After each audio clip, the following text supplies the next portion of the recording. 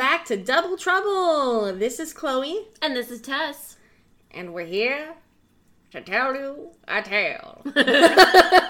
Anyways, what have you been up to this week? I have been dead inside. Every week, bro. She can't just tell us what she did. She has to say some kind of bullshit before it. Whoa. Do I actually do that? Yes! Every single week you're like, I died, and I swear to God. Do I? Oh, shit. Okay. Well, I was dead because I had a fever all week. This is the only week I'll let you say that. Well, okay. And then I was feeling better, so I'm fine. I don't have COVID. I have 2 negative tests. I just have health issues, just girly things. Love that for you. Yes. So, I mean, that's honestly, like, I literally have not gone out. I have not done anything because I've been fucking sick. You just worked, right? Yeah, I just worked, and then I went and did some testing to see why I'm, like, sick. Mm-hmm. I had a doctor's appointment. Yesterday, we went to Dutch. I know that for sure. Mm-hmm. We saw you yesterday. I don't know why we did, but we saw you. Was there some reason we went over to Mom's house?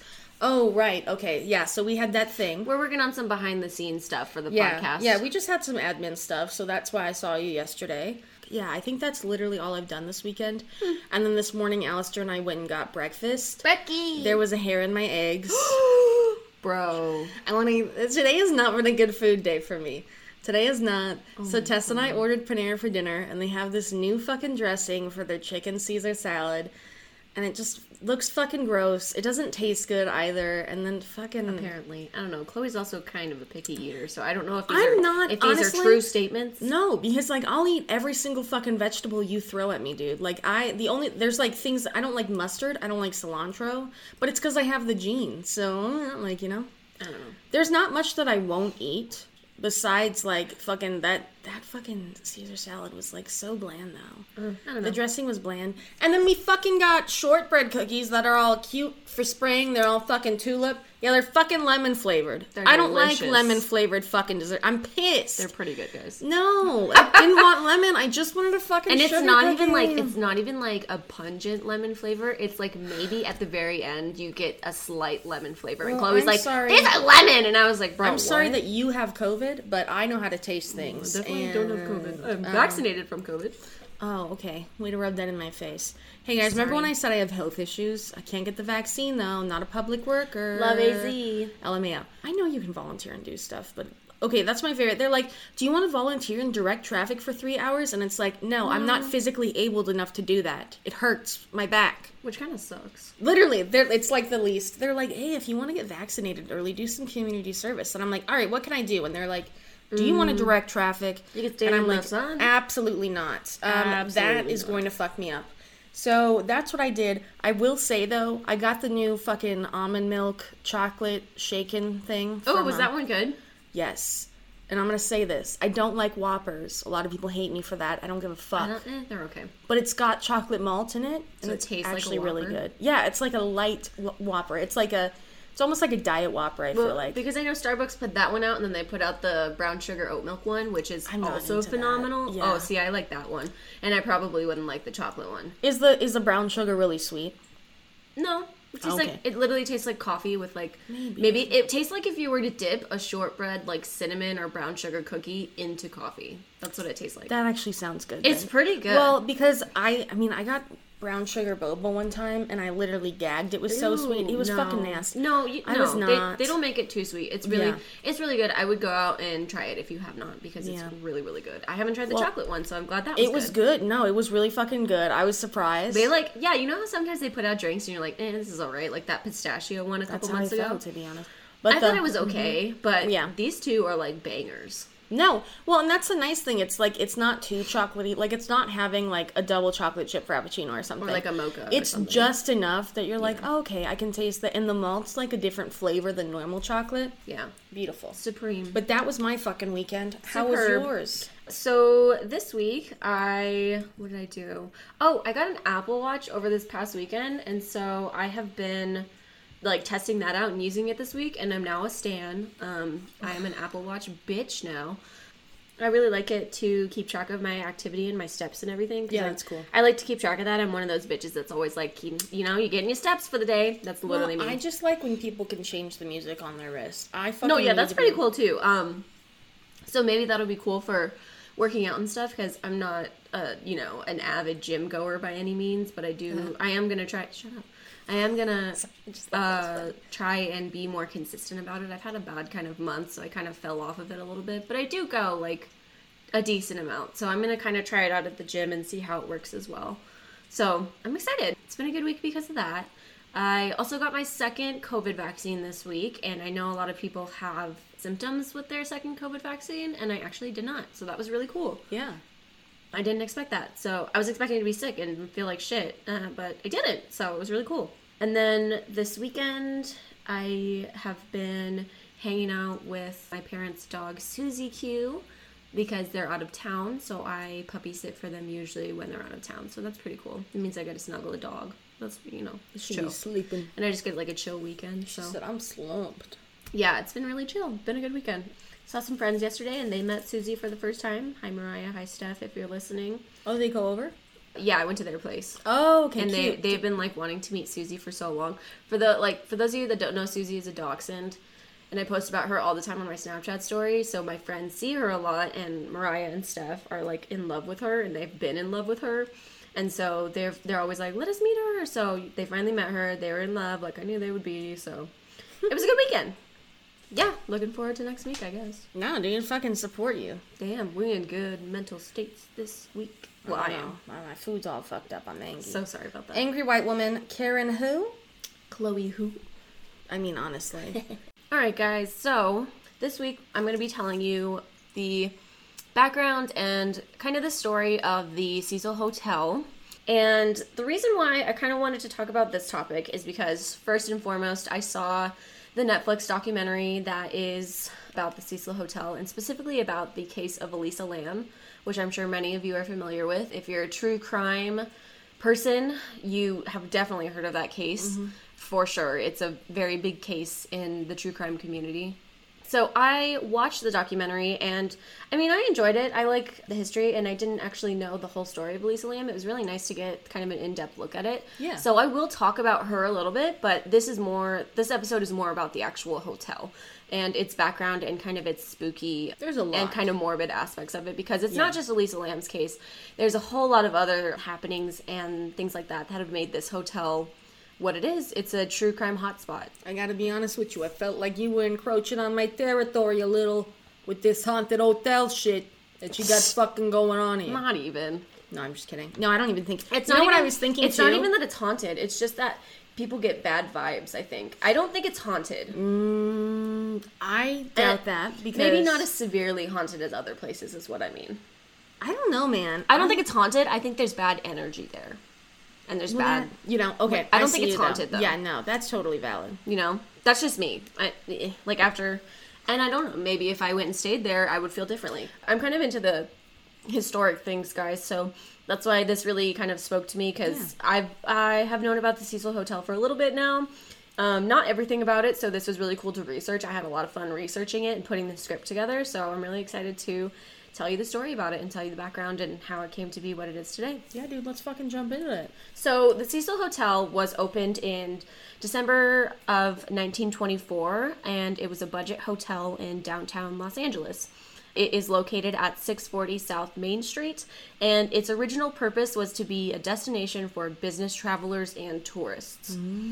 It was built by three hoteliers, William Banks Hanner, Charles L. Dix, and Robert H. Shops. And like I said, it was a destination for business travelers and tourists. It is a 19-floor hotel, and it has 700 rooms. We'll kind of talk about how those rooms are broken up in a little bit. It cost $1.5 million at the time to complete, and it was really set out to be an opulent hotel. It had marble in the lobby, it had stained glass windows, there were potted palms and statues as well. And in total, the three hoteliers invested about $2.5 million in it, with the knowledge that several of the hotels around them were kind of similar, so they wanted this one to be the place to go. Yeah. There was a lot of hotels in this area at the time, and they wanted this one to be better than the others, hence the opulent lobby. However, unfortunately, within 5 years of its opening, the United States is going to encounter the Great Depression, and it's going to sink into that. So unfortunately, that's going to affect the livelihood of the people in that area, obviously, and the majority of people in the United States. Well, from what I was researching, sorry, I didn't mean to interrupt Go for you. it.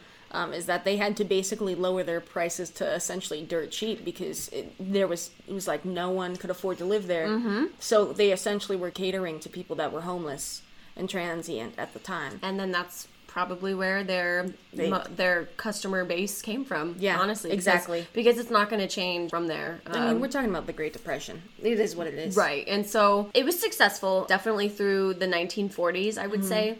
And then after that, there's going to be a decline in both the quality of the hotel and the customer base that seeks shelter there is also going to decline as well. Not saying that they're bad people, obviously, but they're kind of sketchy people, It's kind of like the hotels that aren't surrounded by neon lights in Vegas. It's like a Motel 6. We know what's if you going think on. about it. Like, We know. yeah.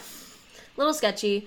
And also what didn't help is that a nearby area known as Skid Row would become increasingly populated during this time as well. And we'll kind of talk about what that is as well. Mm-hmm. Along with the bad location, it's right next to Skid Row. There's a lot of suicides and death and violence that occur in the years of the hotel being open as well. So it's notorious for violence. It's notorious for adulterous couples, a lot of drug activity, and also it's a hub for prostitution as well. This hotel has been, in its years, it's been nicknamed a lot of things, but I would say the more prominent things that it's been nicknamed are the Suicide Hotel, and you'll see why, and also Hotel Death. What about Hotel California? What the fuck? Welcome to the We're already in LA, you motherfuckers. No, I'm just kidding. California. That was nice. Thank you. Nice one. Thank you. Let's talk about Skid Row a little bit, so that way we have a little bit of a background and some depth of knowledge about it, because I know not everyone is from California, not everyone's going to know what that is. Or maybe some people just haven't heard of it. Skid Row is a 56-block area in downtown Los Angeles, and that's existed for over 100 years. So basically, Skid Row has been around the same amount of time that the Cecil Hotel has been around. Wow. It's one of the poorest areas in the world, and approximately 8,000 to 10,000 individuals, you can't really pinpoint it because they're transients, they move around a lot, currently reside there. It has a super long history of police raids, drug addiction, sex workers, mental illness, unfortunately, because that's going to come along with all these things, and homelessness as well. The term Skid Row, or Skid Road, refers to an area of a city where people who live are on the skids. It comes from a logging term. Loggers back in the day would transport their logs to a nearby river by sliding them down roads made from greased skids. I don't fucking like that, man. So that's where the term comes from. And this term has come to be used for places where people have no money and they don't do anything. They gather in these areas because they have nowhere else to go. It's the generic term in English-speaking North America for a depressed street in a city. I just don't fucking like that. I don't understand why people are so mean to, like, people who have issues, you know? No, for sure. It's like, God, I'm sorry. I know that sounds stupid, but it just bothers me. And you'll hear how, basically, there hasn't been, especially when it was first starting out, there was not a lot of help for these people either. Yeah. So you can only guess how it just congregated and how they, they have to stick together. Because what else are they going to do? Right. So, Skid Row and the downtown LA area was a little bit of background in this area again. So as Skid Row is becoming more populated, basically the start and kind of the location of where the Cecil Hotel is, towards the end of the 19th century, which is going to be the 1800s, everyone, a number of, some people don't know. I hate how it does that shit. Some that shit confused me when I was younger. Same. The only reason I really know it is because I'm a history major, so I would say most people still don't know that kind of thing. No, you're right. Like I was saying, a lot of residential hotels opened up in this area, and as it became more of a population of transient laborers and seasonal laborers, so these kind of hotels popped up because people would need a place to stay for more than just a day. They would need a place to stay for maybe weeks or months on end. By the 1930s, this area was home to as many as 10,000 homeless people, alcoholics, and others on the margins of society. It supported saloons, residential hotels, and social services, which drew people from those populations to congregate to the area. It almost sounds like, a country town, like a cowboy Yeah, but like More modern. saloon would soon come to be called like a you know, a bar. bar. Yeah, like yeah. saloon is the end It of just, the 1800s. it just reminds me of that because it's like, you know. No, I get you. So over time, this building was upstaged by other nicer hotels in other parts of town. Skipping ahead a little bit to the 50s, in 1956, the city of Los Angeles was in the midst of a program to rehabilitate, quotation marks there, Skid Row through the clearance of decaying buildings. So here's what happened. There were administrative hearings to basically compel the destruction of properties at the expenses of the owner, unfortunately. So Ooh. these owners of these decaying buildings didn't have a choice. They had to do something about their building.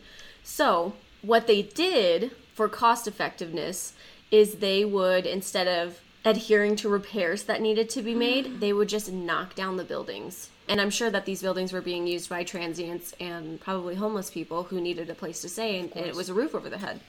So by 1960, the clearance program was said to have been 87% complete in the Skid Row area, and unfortunately, many residents of the area found themselves homeless with the loss of half of the affordable housing provided by hotels as well. That sounds so like if the some- hotel was going out of business, those would get knocked down too. You can't afford the other hotel prices around. Unfortunately, that leads to homelessness. They're like, let's make it look prettier. And everyone's like, Yep. stop gentrifying the fucking... Yeah, and that's a big problem in this area as well. Because you look at one corner of downtown LA, you see gentrification. You look at the next corner, and there's a homeless person on the corner. It's weird. They don't add up, they don't match up, and it's very sad. Well, let's talk about it, ladies and gentlemen. It's the lack of shared wealth. Yes. We're both socialists. That literally is what it is. It's because and you're not wrong. It's like it's just because unfortunately that's where they have settled, and people want to come in and make it prettier. And where else are they supposed to go? No, you're not wrong. I mean, it's the same with animals that come out. Yeah. So by the 70s, Skid Row was mostly comprised of actually single older white men. But after decades of, here we go, racialized residential segregation, employment discrimination, and financial redlining, this area became disproportionately populated by people of color, specifically Black Americans. In 1975, the city adopted, so here's another thing that they did. The city adopted a redevelopment plan, which included the policy of containment. And I bet you can guess what this was. Oh, A program that concentrated people experiencing homelessness and social service agencies in one area. So again, where else are these people supposed to go except for where the social services are? They're cramming them all in this one space to try and make LA prettier. Jesus. And try and, cut down on it, but that's not what's happening. They're just all in one area now. Yeah. Basically, these kinds of changes and more initiatives have been taking place since this time period. They're just not as big. These were some really big ones. I know there were some crackdowns in the 80s as well, and probably the 90s, but they haven't been as successful because there's more protest groups and people in support of the homeless. Yeah, exactly. So those aren't as successful because, like I said, there's more support for homeless people. It's more common nowadays, and I think in the 80s and 90s than it was before that. Yeah. Probably because it's more prevalent now. Well, I than mean, it was. people also talk about how, things that happened back then wouldn't happen now because we have social media. You can see something that's happening across the world on your phone. So it's like we can see shit if they're trying to gentrify all the time, So some of these initiatives to clean up Skid Row, they vary from a ban on tent camping. I think that happened in the 80s or 90s, and probably is still happening. Or as far as police and fire department raids going through and trying to... I think they were trying to find people that were committing crimes and then just jail them as opposed to having them on the streets. And I'm like, why is the fire department helping out in that? Like, that does not sound like your area of expertise, homie. Almost all of the homeless services are located in this one area. Really, only the place to go if you're homeless and you want assistance is Skid Row, and it's become a dumping ground, says Skid Row historian Dr. Doug Mungin. And actually, what they found in the 90s and today is that after people are released from prison or jail or from mental health facilities, they're actually dropped off on Skid Row by buses because the city wants to make sure that these types of people remain separated from the rest of Los Angeles. That is fucked up. Holy I don't know if they shit. still do that, Dude. but I would say it's more common for not. If you don't have someone to pick you up from jail or from these facilities, they will bus you to around this area. Yeah. If you're in the area, like, LA. Because that's where people are who are kind of like on their bare bones and who need to start again. So that's also not helping by not adding to the population. Many of the inhabitants of Skid Row live in makeshift tents on the streets. They live in abandoned buildings, hence that clearance of the buildings in the 60s. They live in transport hubs, and overall they just live in really poor conditions, obviously. Yeah. When I was watching the documentary, one of the things that people aren't happy about is they kind of criticized the show for a couple different points, and one of those being the fact that this show points out Skid Row in connection to the Cecil Hotel, but it doesn't point out Skid Row's connection to systems of white supremacy and systematic oppression and racism, and that's how, you know, this area ultimately led to addiction, crime, and mental health issues. It doesn't really mention that. It's not fair to point the finger at the location. And exactly, that's what it is. No. The Cecil Hotel is subject to these people as customers. However, that's not these people's faults that they had to stay here. You know what I mean? Well, yeah. The Cecil Hotel is their only option. You look at for society, some people. You know? You look at how they're being treated. So that was a big thing that I saw online, and I was researching, and I was like, you know what? You're right. Like they went over the homeless population, but they did not say anything about how they got there. Well, you probably don't want to blame, you know. You don't want to be blaming, you know, you're filming at the hotel. And which it sucks either way. You know, the documentary was not about Skid Row. I understand that. So that's the only reason why I could say maybe they didn't mention it. They did mention how it's a dumping ground and how people got there, but they did not mention the past. Yeah. So that's where that quote came from, I believe, is from the documentary. Okay. So unfortunately, all these things are going to mainly affect marginalized groups of people. Let's go into the history, the dark history, the true crime history of the Cecil Hotel specifically now. Yeah. So the first documented death and suicide at the Cecil Hotel occurred in 1927. And since then, there's been over a dozen other deaths, suicides, overdoses, and murders that have taken place in the hotel. I actually have a list of the deaths that have occurred at the Cecil Hotel. I'm going to go over it really quick. I want Chloe, if you can you keep a tally of how many suicides occur? Sure. So that way we have a good, and these aren't even all the documented ones, I want to say. These you're right, yeah. So I just want to keep a count of how many from 1927 to its closure, spoiler alert, in 2017. Okay. First one's going to be January 22nd, 1927. Percy Ormond Cook. He shot himself in the head while he was inside his hotel room after a failed reconciliation with his wife and child. He was rushed to the hospital, but unfortunately he died the same evening. November 19, 1931, W.K. Norton was found dead in his room after ingesting poison capsules. He had checked into the hotel under the names James Willies from Chicago. And that's kind of a common thing in this hotel, is people checking in under false names. Because, again, it's a type of people that check in, they don't want to be found. September 1932, Benjamin Dodich, he was found by a maid with a self-inflicted gunshot wound to the head. So a suicide note was left. Okay. July 1934, Sergeant Louis D. Borden, he was a former Army Medical Corps sergeant. He was found dead in his room. He had slashed his throat with a razor. He left behind several notes, one of which cited his poor health as the reason for his suicide. March 1937, Grace E. Magro. And this is also a very common occurrence of deaths at the hotel. Magro fell from a 9th-story window. Her fall was broken by telephone wires which were wrapped around her body. She was rushed to the hospital where she later died. Yeah. They were unable to determine whether it was a death by suicide or an accident, so we'll just call that one a death. January 1938, Roy Thompson. Thompson jumped from the Cecil's top floor and was found on the skylight of a neighboring building. Oof. There's a lot of buildings surrounding the Cecil that are of varying heights, and they're very close together. Buildings go up in cities. They don't go wide, you know what I mean? Because you want to fit more people. You're right. So It's varying heights. Yeah. So varying heights. There's a lot around the Cecil Hotel. He had been staying at the Cecil for several weeks, so he was one of those tenants who was there for, weeks upon months. May 1939, Irwin C. Neblett. He was a Navy officer, and he was found dead in his room after ingesting poison. Oof. January 1940, Dorothy Seeger. She ingested poison while staying at the Cecil. No further reports were published about her condition. Her death is listed as January 12th, 1940. September 1944, this one's wild. Dorothy Jean Purcell. Oh, yeah. The person who died is not Dorothy.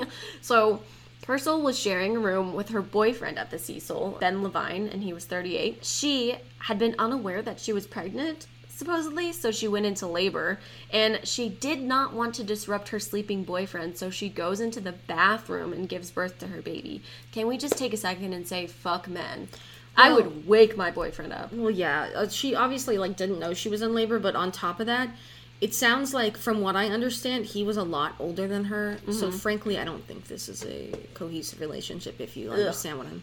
So, Yeah. again, maybe she just, you know those I didn't know I was pregnant stories where people go to the bathroom and then they have a baby? They do be happening. I'm thinking that's what happened. She thought the baby was dead, and here's her solution, guys. She threw him out the window. He was not dead. The baby landed on a roof adjacent to the building. He did, yeah. Purcell was charged with murder. However, on her trial, psychiatrists testified that she was mentally confused at the time of the incident. Can you blame her? And in January 1945, she was found not guilty by cause of insanity. Yeah. November 1947, Robert Smith. Smith died after jumping from one of Cecil's 7th floor windows. Jesus. October 22nd, 1954.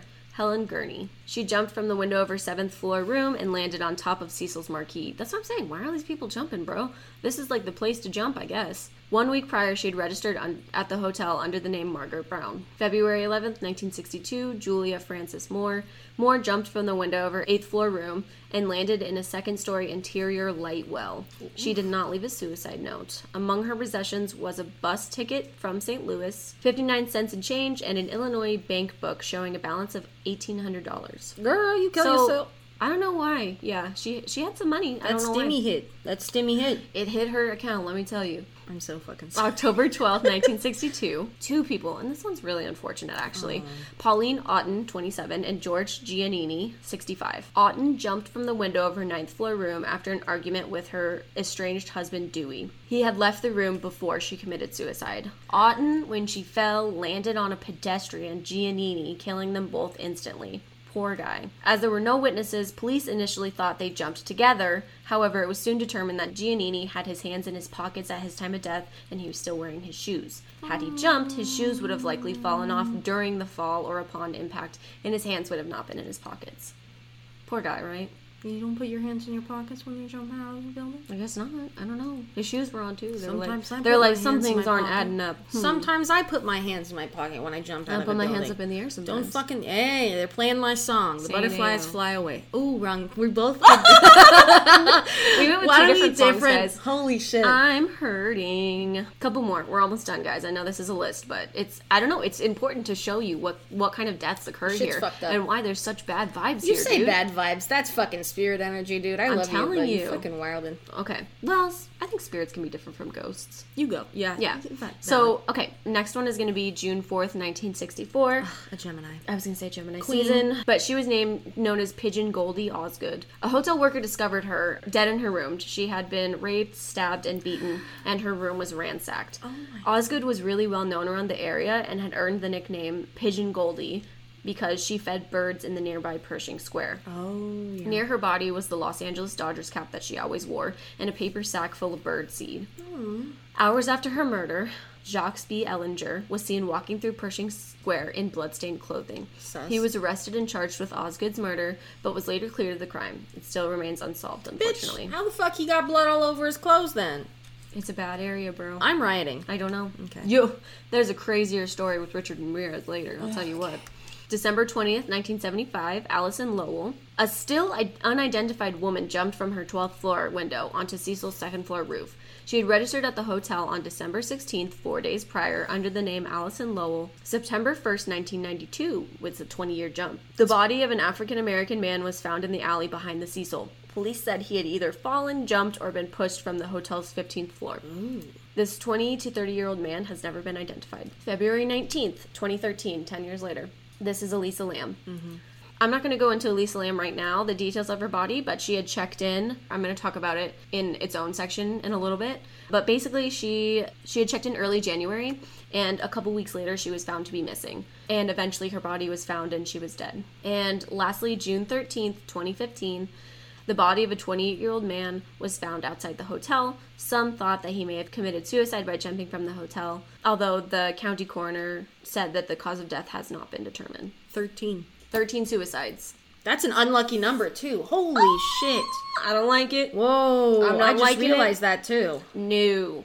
So you can see that the Cecil Hotel has a tragic It's and fucked up. very deadly Right? history. So, along with these many deaths, there are a couple serial killers who actually stayed at the Cecil Hotel as well. You might have heard of them. Richard Ramirez, known as the Night Stalker, he stayed at the hotel in the 1980s. And basically what he did, he had a highly publicized home invasion and murdering crime spree, which terrorized the residents of the greater Los Angeles area, because he didn't just stick to one area. Oh, wow. And the residents of the San Francisco Bay Area from June 1984 until August 1985. During this time, he stayed at the Cecil Hotel for a good amount of time. Wow. On the 14th floor. So, get this. He would come back from committing his crimes, strip down to his underwear in the alleys outside of the hotel, and walk back through the lobby half naked and unnoticed. And I just want to say, if you walk through a fucking lobby half naked and unnoticed, what the fuck? He wasn't unnoticed because this kind of thing was not uncommon in the Cecil Hotel. Oh my God. By the 1980s, the population and the people in the Cecil Hotel caused the hotel to decline so much so that these kinds of actions were not, it wasn't unnormal. Because, think about it, they were seeing sketchy people every day, prostitutes, people on drugs, mentally ill people, unfortunately, murders and suicides, and violence every day. This was not, they had much bigger things to worry about. Or honestly, they probably weren't paid enough to worry about shit like this.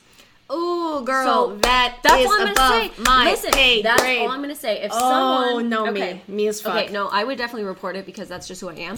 But here's the thing: he above did my this pay grade. multiple times walking through the hotel. He would strip down outside the alley after all of his kills, throw his clothes in the dumpster next to the hotel. They probably just thought he was crazy. They're And like, then walk back through the hotel in his underwear covered in They're blood. like, And "There's people Richie." literally didn't say anything. This just shows you how much this hotel has declined Yeah. from its initial customer basis as It's straight people up- who were traveling and business people to effectively people who are there for a night, a couple weeks, or a couple months, based on eventually this catered to the homeless population and people who needed a place to stay that was low cost. My favorite thing about this is just reminds me of the Titanic. It's like, yeah, the Titanic declined physically, but this one declined in quality, essentially metaphorically. They're like, let's talk about all this fucking great shit. It's funny that you say that. It's so fucking great. It's really funny And then that you say that because straight in the to shitter. documentary, Straight to the shitter. in the documentary, the general manager of the Cecil Hotel from 2007 to when it closed in 2017 compared the Cecil Hotel to the Titanic. Dude, it's literally so bad. She said basically everyone was so excited to see that this ship sailed off into the distance. It was so amazing. It was such a great invention of its time. That's what people thought the fucking Cecil sank. Hotel would Yeah, be. no. They thought that it was such an opulent lobby. Like it was such a the They historic. put so much money into it. The architecture of the building and everything. They put so much effort into this building, and then it just sank, and it just slowly but surely just declined throughout the years. I mean, honestly. and unfortunately, I'm sure it's because of the location it was in. What can you do? That's do literally you that's do? what There's nothing happens. you can You do. know, That's so crazy. his actions were not uncommon in the hotel, and it wasn't picked up upon. He does get caught eventually, and he was convicted in 1989 of 13 counts of murder, 5 attempted murders, and 11 sexual assaults and 14 burglaries. Wow. So he is a very prominent serial killer. I did not go into depth because obviously the story is not about him. Yeah. It is just very unnerving that this hotel draws in violence. Yeah. Yeah, and that's right. what people say. It's a dark history. People go there because it's sketchy. It just reminds me of Velisca, you know? Yeah. With how they say, you know, it's always got this dark energy, this dark Mm-hmm. aura. Something's there, you know? So the judge who sentenced Ramirez upheld his 19 death sentences that he received for this, and he remarked that his deeds exhibited cruelty, callousness, and viciousness beyond any human understanding. And if you know anything about Richard Ramirez and his cases, they were bad. And maybe we'll go over it someday, you know, maybe it's a big case. So he died of complications from B-cell lymphoma while he was awaiting execution on California's death row. A couple years later, in the 1990s, another serial killer, Austrian Jack Unterweger, stayed at the Cecil in 1991. He had a past of violence. He was actually convicted of murder in 1976 in his native country of Austria. Despite receiving a life sentence there, he began to write extensively while he was in prison, and his work actually gained the attention of the Austrian literary elite, who took it as evidence that he was rehabilitated and lobbied on behalf of him so that he would be released. I'm pissed. I It hate white worked, people. Dude, bro. I fucking hate rich It people. worked. I fucking He was hate rich released people. after 14 years in 1990. Jesus. After he murdered someone. I love that. And you know what he did? He went right back to murdering, bruh. He said, He "Psych." said 7 more murders in Austria in that year, and 1 more in Czechoslovakia. And then did he like flee the country? And then in 1991, He was hired by an Austrian magazine. I don't know why they were talking about this, but he was hired by an Austrian magazine to write about the crime in Los Angeles and the differences between the U.S. and the European attitudes towards prostitution. You know what they said? Perfect place to stay? Cecil Hotel, baby. Okay, you know what's funny to me, though? They said, write about the crime, and he said, I'll do more than write about it. Uh-huh. He said, I'm about Well, at this time, He they said, didn't "Dear they didn't have Diary." any proof. They didn't know it was him at this point. My man said, So autobiography. so he travels to, yeah, true. So he travels to California, stays at the Cecil Hotel, and during his time there, he killed at least 3 sex workers. Oh my god. So at some point in time, he comes under suspicion of all these deaths, and shit. it led to a mad chase for this guy Whoa. across multiple countries. Switzerland, France, and the United States. And he was eventually caught the next year in Miami in 1992. My man said, fuck it, I'm going to Cuba. This man was only out of jail for 2 years. Are you fucking kidding me? Whoa! Wait a minute. Holy shit. Holy shit. What, fucking convicted, fucking despite his... So when did he get out? Released on parole in 1990. He was only out of jail for... Holy fuck, he killed like 11 people. In 2 years. Holy Yeah. shit. So he went Holy wild, though. shit. And this is what Oh I'm my saying. God. This man really fumbled the bag. Like, he was out of jail, and he could have had a happy life, but unfortunately, he had to go Well, he's back a to his fucking ways killer. Yeah, and dude. murder people. That's fucking crazy. So he's Wow. extradited back to Austria, because that's where he's originally from. And a lot of the crimes happen in Austria, 8 of them. And in 1994, the government of Austria found him guilty of 9 murders. I don't know if there wasn't enough evidence or what, but they only found him guilty of 9. But doesn't matter. He was We got the issued 9 and he was the issued a 3. life sentence. And this guy, the same day that he was convicted, that same night he commits suicide. And What's some good fucking- he hangs himself in his cell. And you know what's kind of ironic? The way that he killed his victims was strangling them. Pop off, Alanis. I So heard then you. he kills himself by strangulation. It's like rain. I thought that was a little ironic. He said, I'll do what I do best. And isn't it ironic? Don't you think? Moving past the serial killers portion, I guess, Damn of it. the Cecil Hotel's history. Oh, only 2 in the 100 years? That's Oh, some not pussy enough. shit, guys. Get on it. Get Not on enough. No, don't. No. Yeah, don't Please do that. don't. Please don't. As we've heard, the Cecil Hotel did not have the best reputation. it. As we've heard. The Cecil Hotel did not have the best reputation, and in 2007, it was bought by new management, and they decided that they were going to rename and rebrand the Cecil. But here's what they did, bro. You're gonna fucking die. They renamed it in 2011, Stay on Main. But you know what they did? They only made half of the hotel stay on Main. The other half was still the Cecil Hotel. And let me explain this. What the fuck? Hotel management developed a second lobby. There was a designated lobby for people for the stay on Main, and there was a lobby for the Hotel Cecil. No. Yes. There were shared bunk rooms for the stay on Main people because it was advertised as a youth hostel for the modern traveler, Interesting. while the long-term residents had their own separate floors and entrances. They all had except for they shared the elevators. So basically, the Cecil Hotel was split into 2. There was Bro, my laptop's pissed. You guys hear this shit? Oh my God, It's yeah. fucking angry. So the Cecil Hotel split into 2. Think of it this way. Half of the Cecil Hotel is now the stay on Main, different lobby, different entrance. You walk 5 feet down the road, 10 feet down the road, and there's the entrance for the Cecil Hotel. I have to be honest. I love a Gemini queen, okay? I yeah, have to be honest. it's like, they literally split the hotel in half, bro, and they, oh my God. That is my favorite shit. I just don't see how this would go well, because they That's might not have even separate gonna- floors, they might have separate lobbies, but they share the fucking elevators, bro. That's like straight up how you get mugged in an and elevator. here's the thing. You've got all these young travelers going to a place they don't know at all. Oh my God. It pisses me off. So, it makes me so mad. I'm not saying I these don't know people why. are bad people, but like you're gonna fucking put tourists, which is like the pick of the fucking. So here's the thing. It's branded as a youth hostel for the modern traveler on the stay on Main side, and the other part is for the weekly and monthly guests. Okay. The people who are staying there, the tenants basically, Yeah, who no, are you're who are right. using the Cecil as an apartment complex basically, which is fine. They can do that, whatever. So these people who are going to the stay on Main are being tricked into thinking they're staying in a nice downtown This is LA fucked up. hostel, and in reality they get there and they're shocked to find that the location is in Skid Row and the hotel is less than friendly. Okay, well, It's literally They get there, like, there was, in the documentary, there's a couple of people who talked about it. There was this one couple, I think, who traveled from England, and they were booking their stay online, and then, the stay on Main looks cheap, looks nice. They get there, and when they get to the cab that is going to drop them to the hotel, he's like, oh yeah, it's Cecil Hotel. They're like, no, it's Stay on Main. He was like, no, it's the Cecil Hotel. And they get there, it's disgusting, it's gross, there's sketchy people. Yeah. Like, so... I mean, okay, I will say Google Maps. No, like, Google Maps existed. No, like, but the you're thing not gonna fucking go online. But the Stay on Main completely, they rebranded it, They're so it right was not next to each associated other. with the Cecil Hotel. It didn't say Cecil Hotel at all. No. I'm Googling it.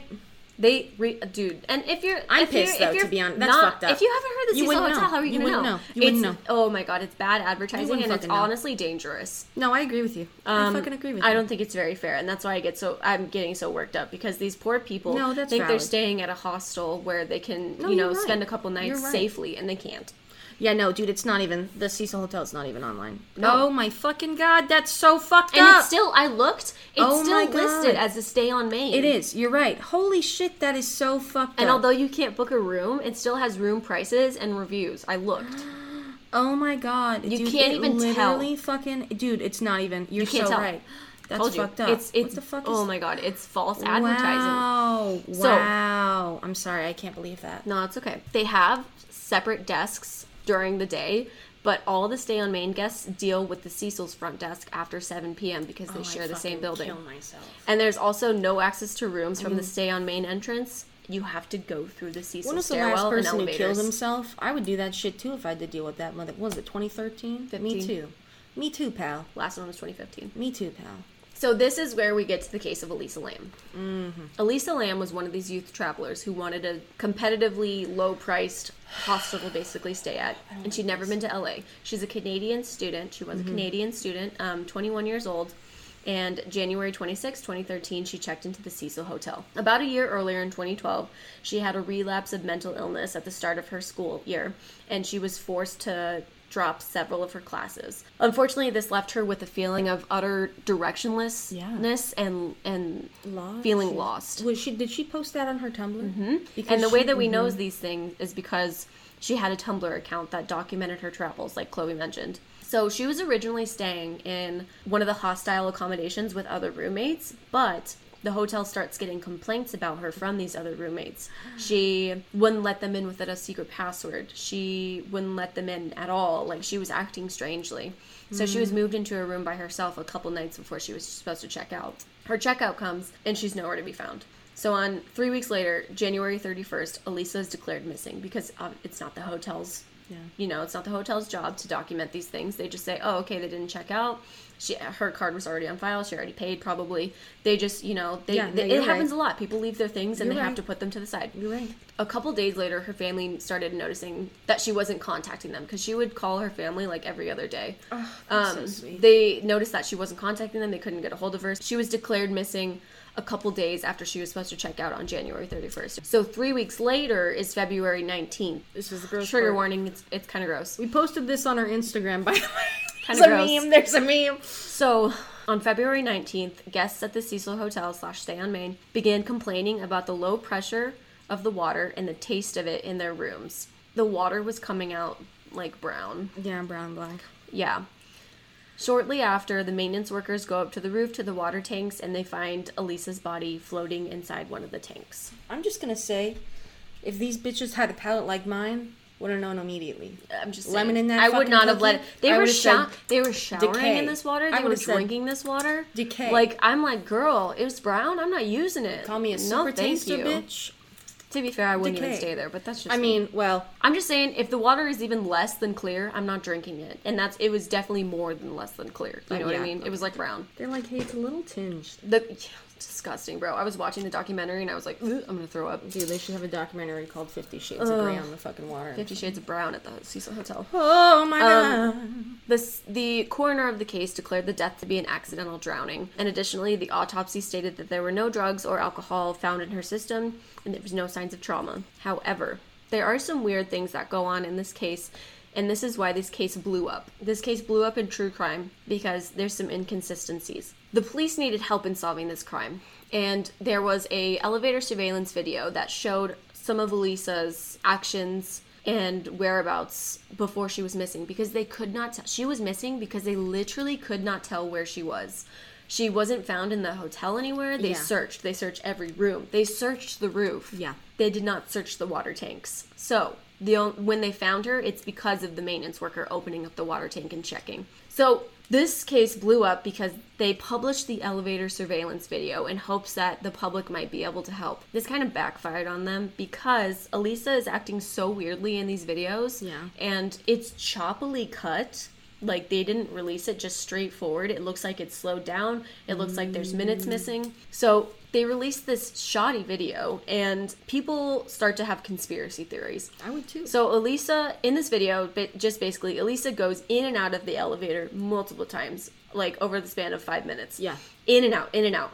She goes in, she presses random buttons, she takes her hand and she starts at the top and just presses all the bottom, like all the way to the bottom. And again, she goes in and out. At some point, it looks like she's talking to someone outside the elevator. She's looking outside the elevator like someone's following her. Mm-hmm. It's weird. It's very weird. So this leads to a lot of conspiracy theories. And there's some other inconsistencies as well. Her clothes were found at the bottom of the water tank. Why was she naked when she died? That's weird. Lap, boys. How did she get onto the locked roof without triggering the emergency alarm? So here's the thing. The way that Elisa got onto the roof in the first place, there's two ways. There is the door that's employee personnel only that takes you to the roof, which you need a key and an alarm will go off. Or there's the fire escape. They think she went through the fire escape, which is why nothing went off. The fire escape has to stay open because of emergency reasons. And also, there's other questions of how did she actually get into the water tank? Because the lids are heavy. They weren't locked. They started to be locked after this case. I guess you can guess why. And how was the lid tank closed after she got in, if she was the one who put herself in there? Yeah. So it's just kind of inconsistencies where people are having all these conspiracies. And it goes over that in the documentary. Please watch it if you... I liked it. I thought it was good. Obviously, there's going to be critics, but I thought it was a very good summary of what happened. Here's the final revelation by the police in the coroner's office. Mm-hmm. Elisa had a history of bipolar disorder and depression. She had taken this trip to LA to get some real life experience and find herself. And she talked about this in her travels on her Tumblr blog. Yeah. I think it was Nouvelle Nouveau, which is French. I don't know what that means. Cute. It just means new, essentially. It's the feminine and masculine version of new. Cool. Okay. Yeah. So that was I'm the title of her blog. I think it's still up. You can still look up posts from it. I hate that. It was never deleted.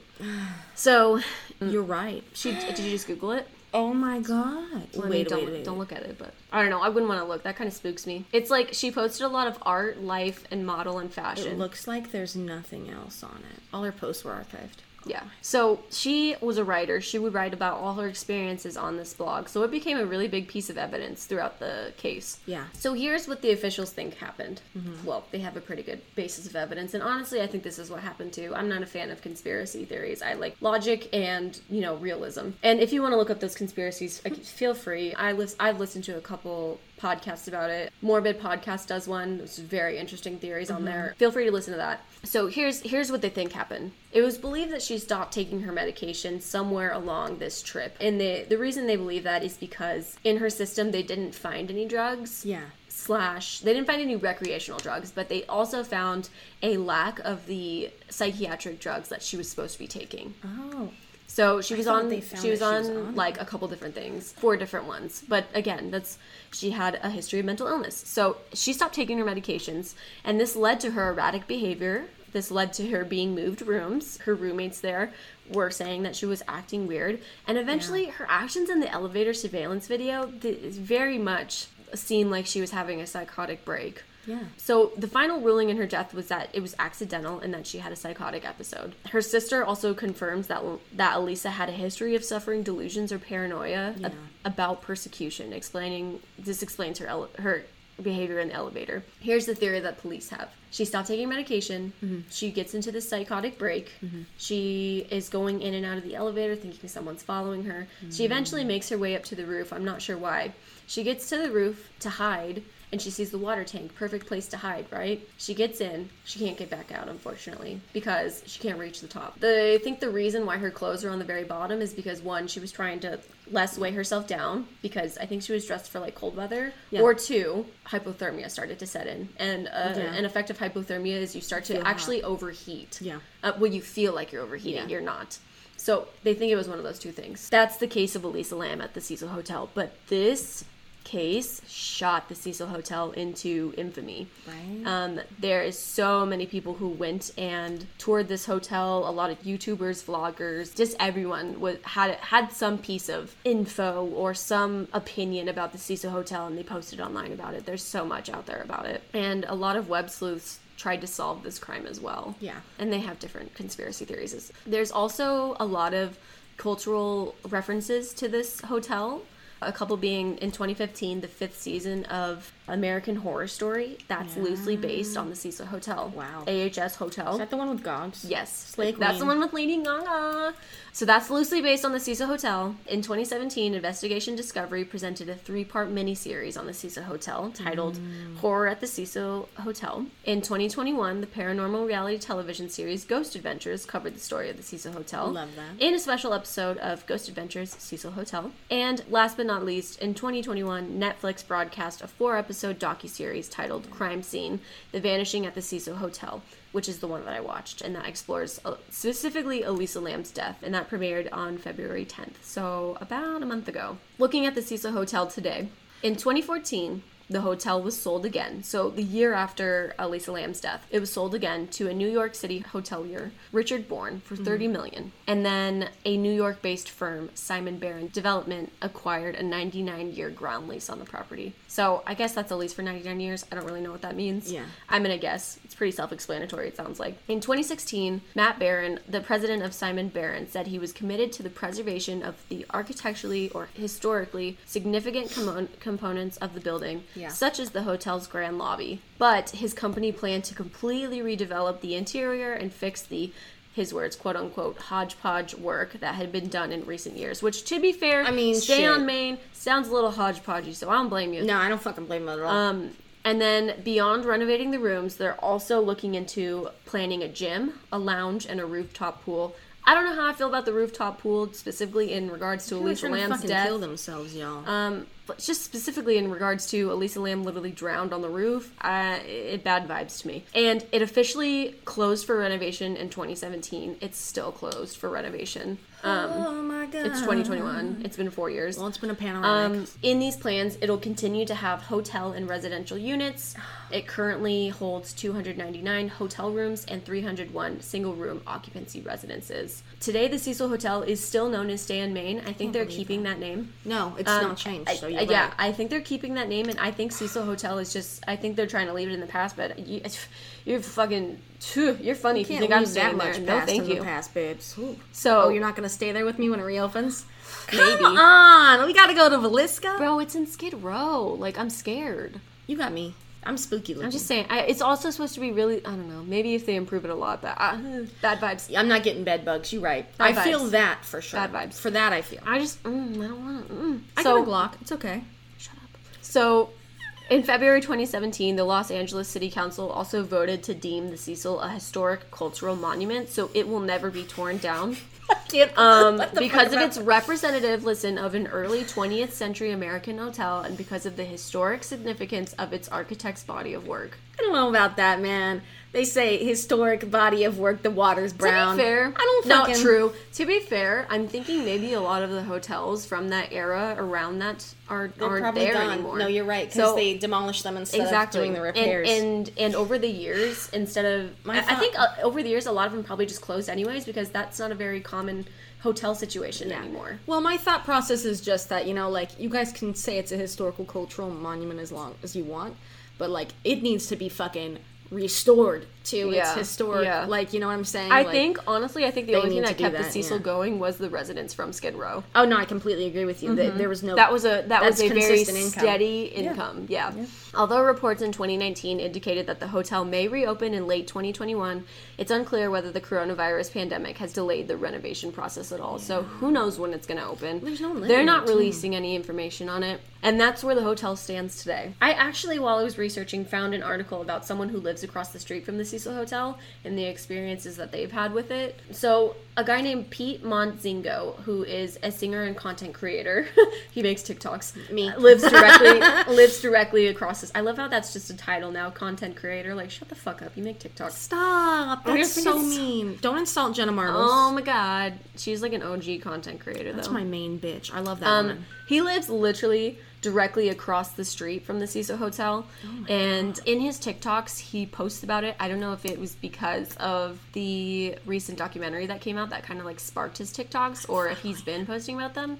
Yeah, you can watch them. It's Pete Montzingo. I don't know his TikTok. It's been empty and closed for 3 years, but he says that sometimes he sees shadows and weird lights moving in and around in different windows. He says a couple times I've even seen figures. Once I even saw a girl who looked like she was about to jump, but it turned out she was an actress on Ghost Adventures. They always do He says, I don't think I believe that because I didn't see any cameras around. Girl, That's come on. not how it works. Yeah, Kim. I know. That's what I was like, kind of a stretch. Love you, babes. But I was like, kind of a stretch. he has a drone and he doesn't understand how.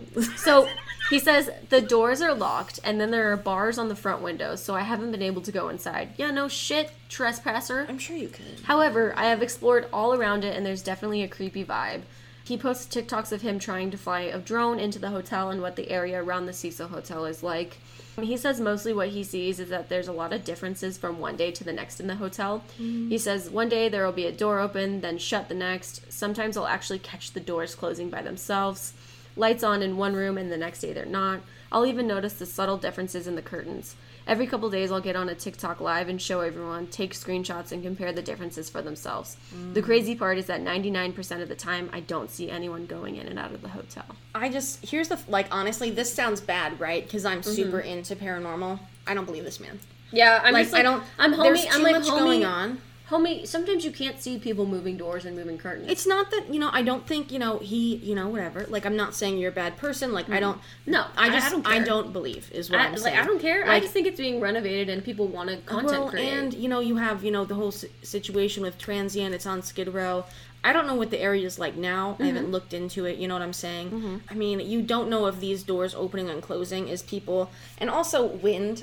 Like, if there's broken, how'd you get your drone in there if the things are probably a broken window? I don't know. Like, He's saying that he never sees people going in and out, even though it's supposedly under renovation. Bruh, it's a pandemic. I don't know if people are renovating it right now. Well, also, like, where do you think they're going in and out of? Because what if they're Back not taking the entrances, main probably? entrance? Yeah, they wouldn't take the main entrance. That's just, I wanted to include that because I thought it was kind of cool while I was searching for it. Like, someone actually lives across from the Cecil Hotel and they kind of documented. Yeah. That's why the Cecil Hotel blew up in the true crime community and also social media. I'm sure you've been seeing things about it on Twitter or Instagram. I just thought it was a really cool case. I love historic buildings, people in history. I just like that kind of thing. And when it coincides with true crime, I'm just like, I'm in. So no, I agree with you. I wanted to do it. And it's cool to know the history behind a building instead of, the history of maybe one case. Like, this encompasses multiple cases. I hope y'all liked it. Yeah. Been fucking lit, kids. Leave us a comment or a tweet or a Gmail if you want to. Yeah, if you want to request any cases. Yeah, I'm